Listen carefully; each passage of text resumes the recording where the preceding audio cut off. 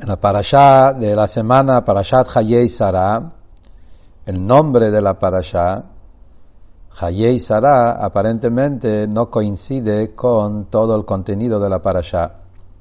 La traducción literal de Hayei Sarah es la vida de Sarah. Empezamos a leer la parashá y desde el principio empieza a contar que Sarah murió. Y todo el resto de la parashá cuenta cosas que pasaron después que Sarah murió. En eso mismo hay tres partes. La primera parte de la parashá cuenta el entierro, cómo le enterraron a Sarah. La segunda parte de la parashá cuenta cómo buscaron una novia para Rivka. Y como Rashi dice que cuando se casó con Rivka, ahí Abraham tuvo consuelo de la pérdida de su esposa, de Sarah. Y al final de la parashá, que Abraham se casó con una mujer que Turá, y tuvo más familia. Las tres historias son todos opuestos aparentemente a la vida de Sarah. El entierro de Sarah y el hecho que entró otra mujer y ese fue el consuelo. Y el hecho que se casó con otra mujer, especialmente que Sarah no quería que Abraham esté con Hagar, le pidió echar, y que Turá es Hagar, como sabemos, y acá Abraham volvió a casarse con ella y tener familia, etc. Al final también cuenta como Ismael hizo Teshuvah, y eso tampoco coincide con lo que Sarah decía y pedía que lo echen a Ismael. Entonces tenemos que entender cómo coincide el nombre de Parashá Hayei Sarah con toda la continuación.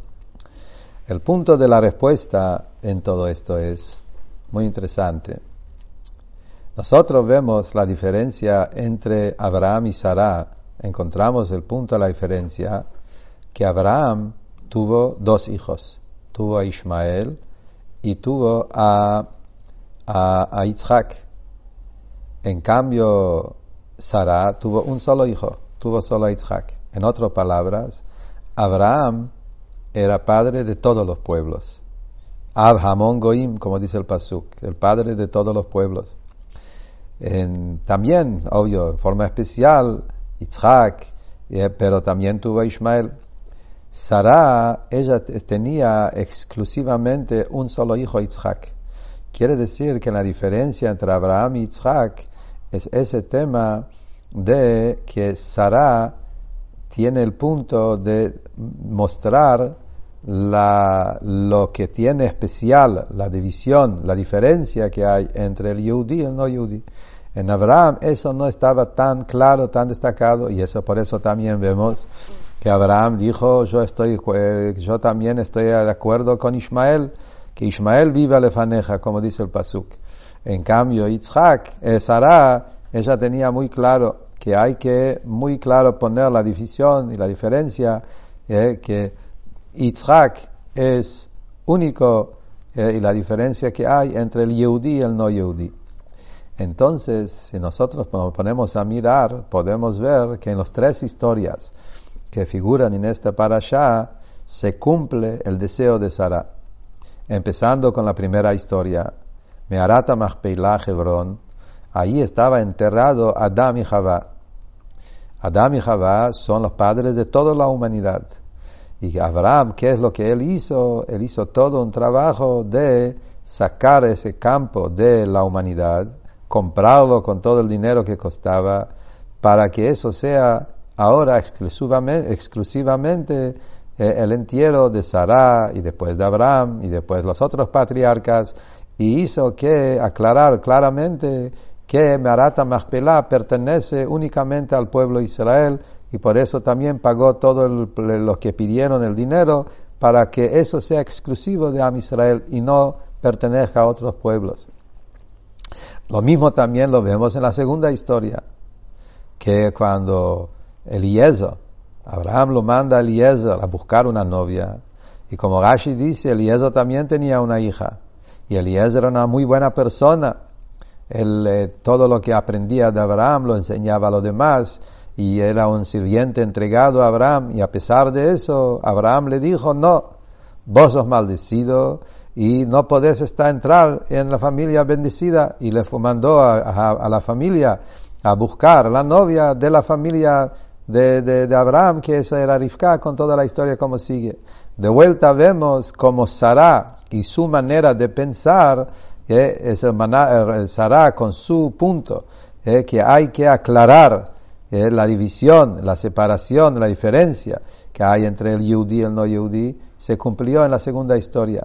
Y lo mismo también en la tercera historia, que a pesar que Abraham se casó después con Keturah y tuvo hijos con ellas, y también estaba Ismael, termina Parashat Hayei Sarah contando cómo Abraham los mandó lejos, les dio regalos y los mandó lejos de él, y todo lo que él tuvo lo regaló a Yitzhak y le dio las bendiciones a Yitzhak Davka.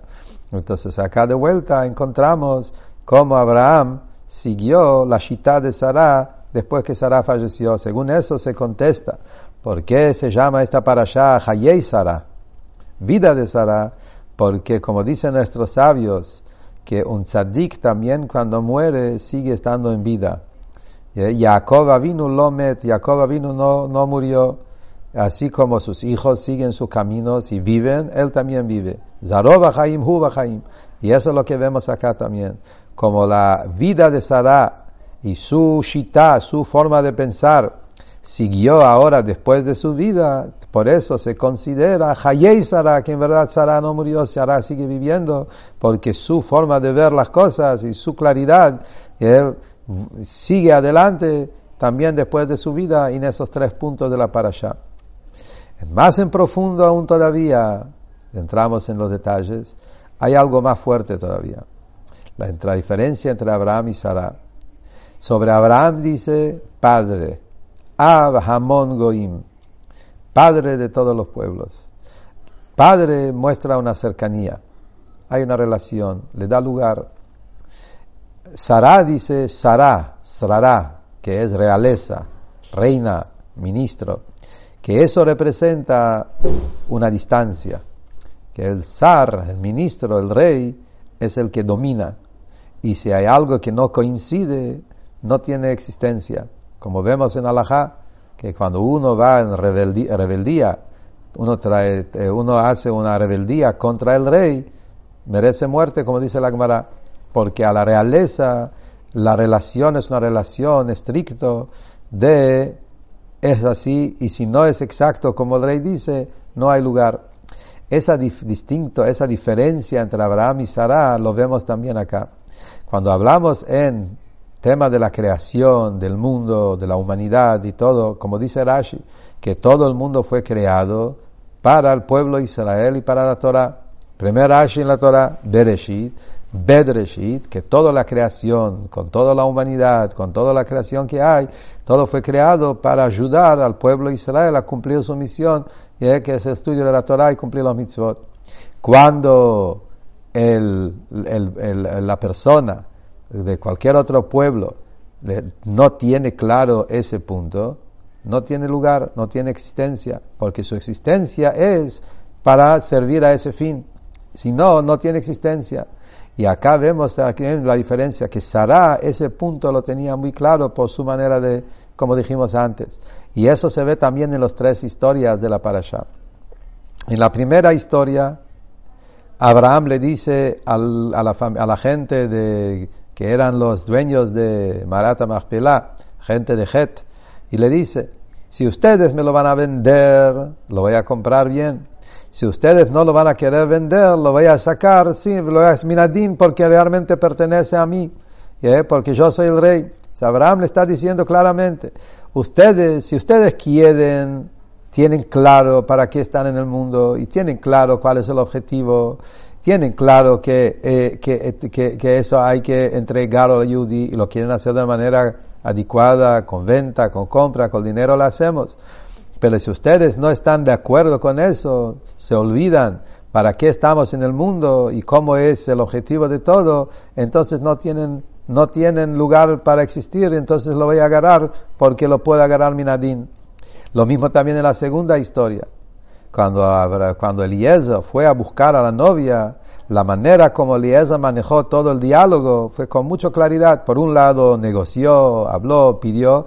Por otro lado le dio de entender que esto es milagroso, eso viene de arriba y ya está decidido desde el primer momento que Rivka pertenece a la familia de Abraham.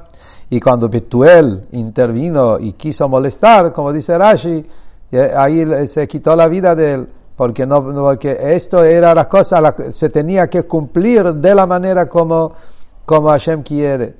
Y lo mismo también en la tercera historia, con Ismael, que dice que Ismael hizo Teshuvah, pero después dice la parashá termina que se cayó, Ismael con todos sus descendientes cayeron. Rashi dice que en principio dice habitó, después dice cayó.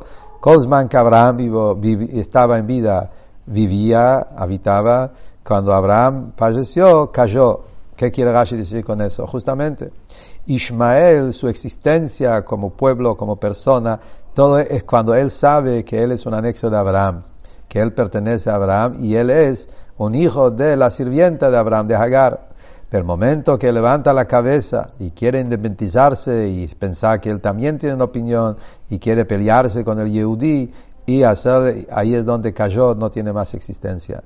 Y eso es una enseñanza clara para nuestra época, hoy en día, donde vienen los Ishmaelim, los otros pueblos, y quieren decir que Israel es de ellos, y quieren levantar la cabeza, y quieren Rahman al-Islam exterminar el pueblo yehudí. Tenemos que tener muy claro la enseñanza de la parashá, que Ismael tiene existencia cuando Ismael sabe cuál es su función en el mundo, y que sabe que el mundo fue creado para el pueblo de Israel, y él es un hijo de la sirvienta, de Hagar, nada más, y ese es su lugar, y esa es su función. Cuando Ismael piensa que él también es hijo y él también tiene opinión y levanta la cabeza, ahí es donde pierde su función y su existencia. Y entonces cuando un yudí tiene claro ese mensaje, no hace falta pelear, no hace falta hacer guerra, sino ahí es donde tenemos todo poder vivir en Eretz Israel, en todas las partes de Israel, y no devolver ningún detalle de Israel, porque todo Eretz Israel pertenece a Am Israel, a un pueblo eterno. Que tengamos todo eso en forma revelada en la Geulah de Mashiach Tzidkenu.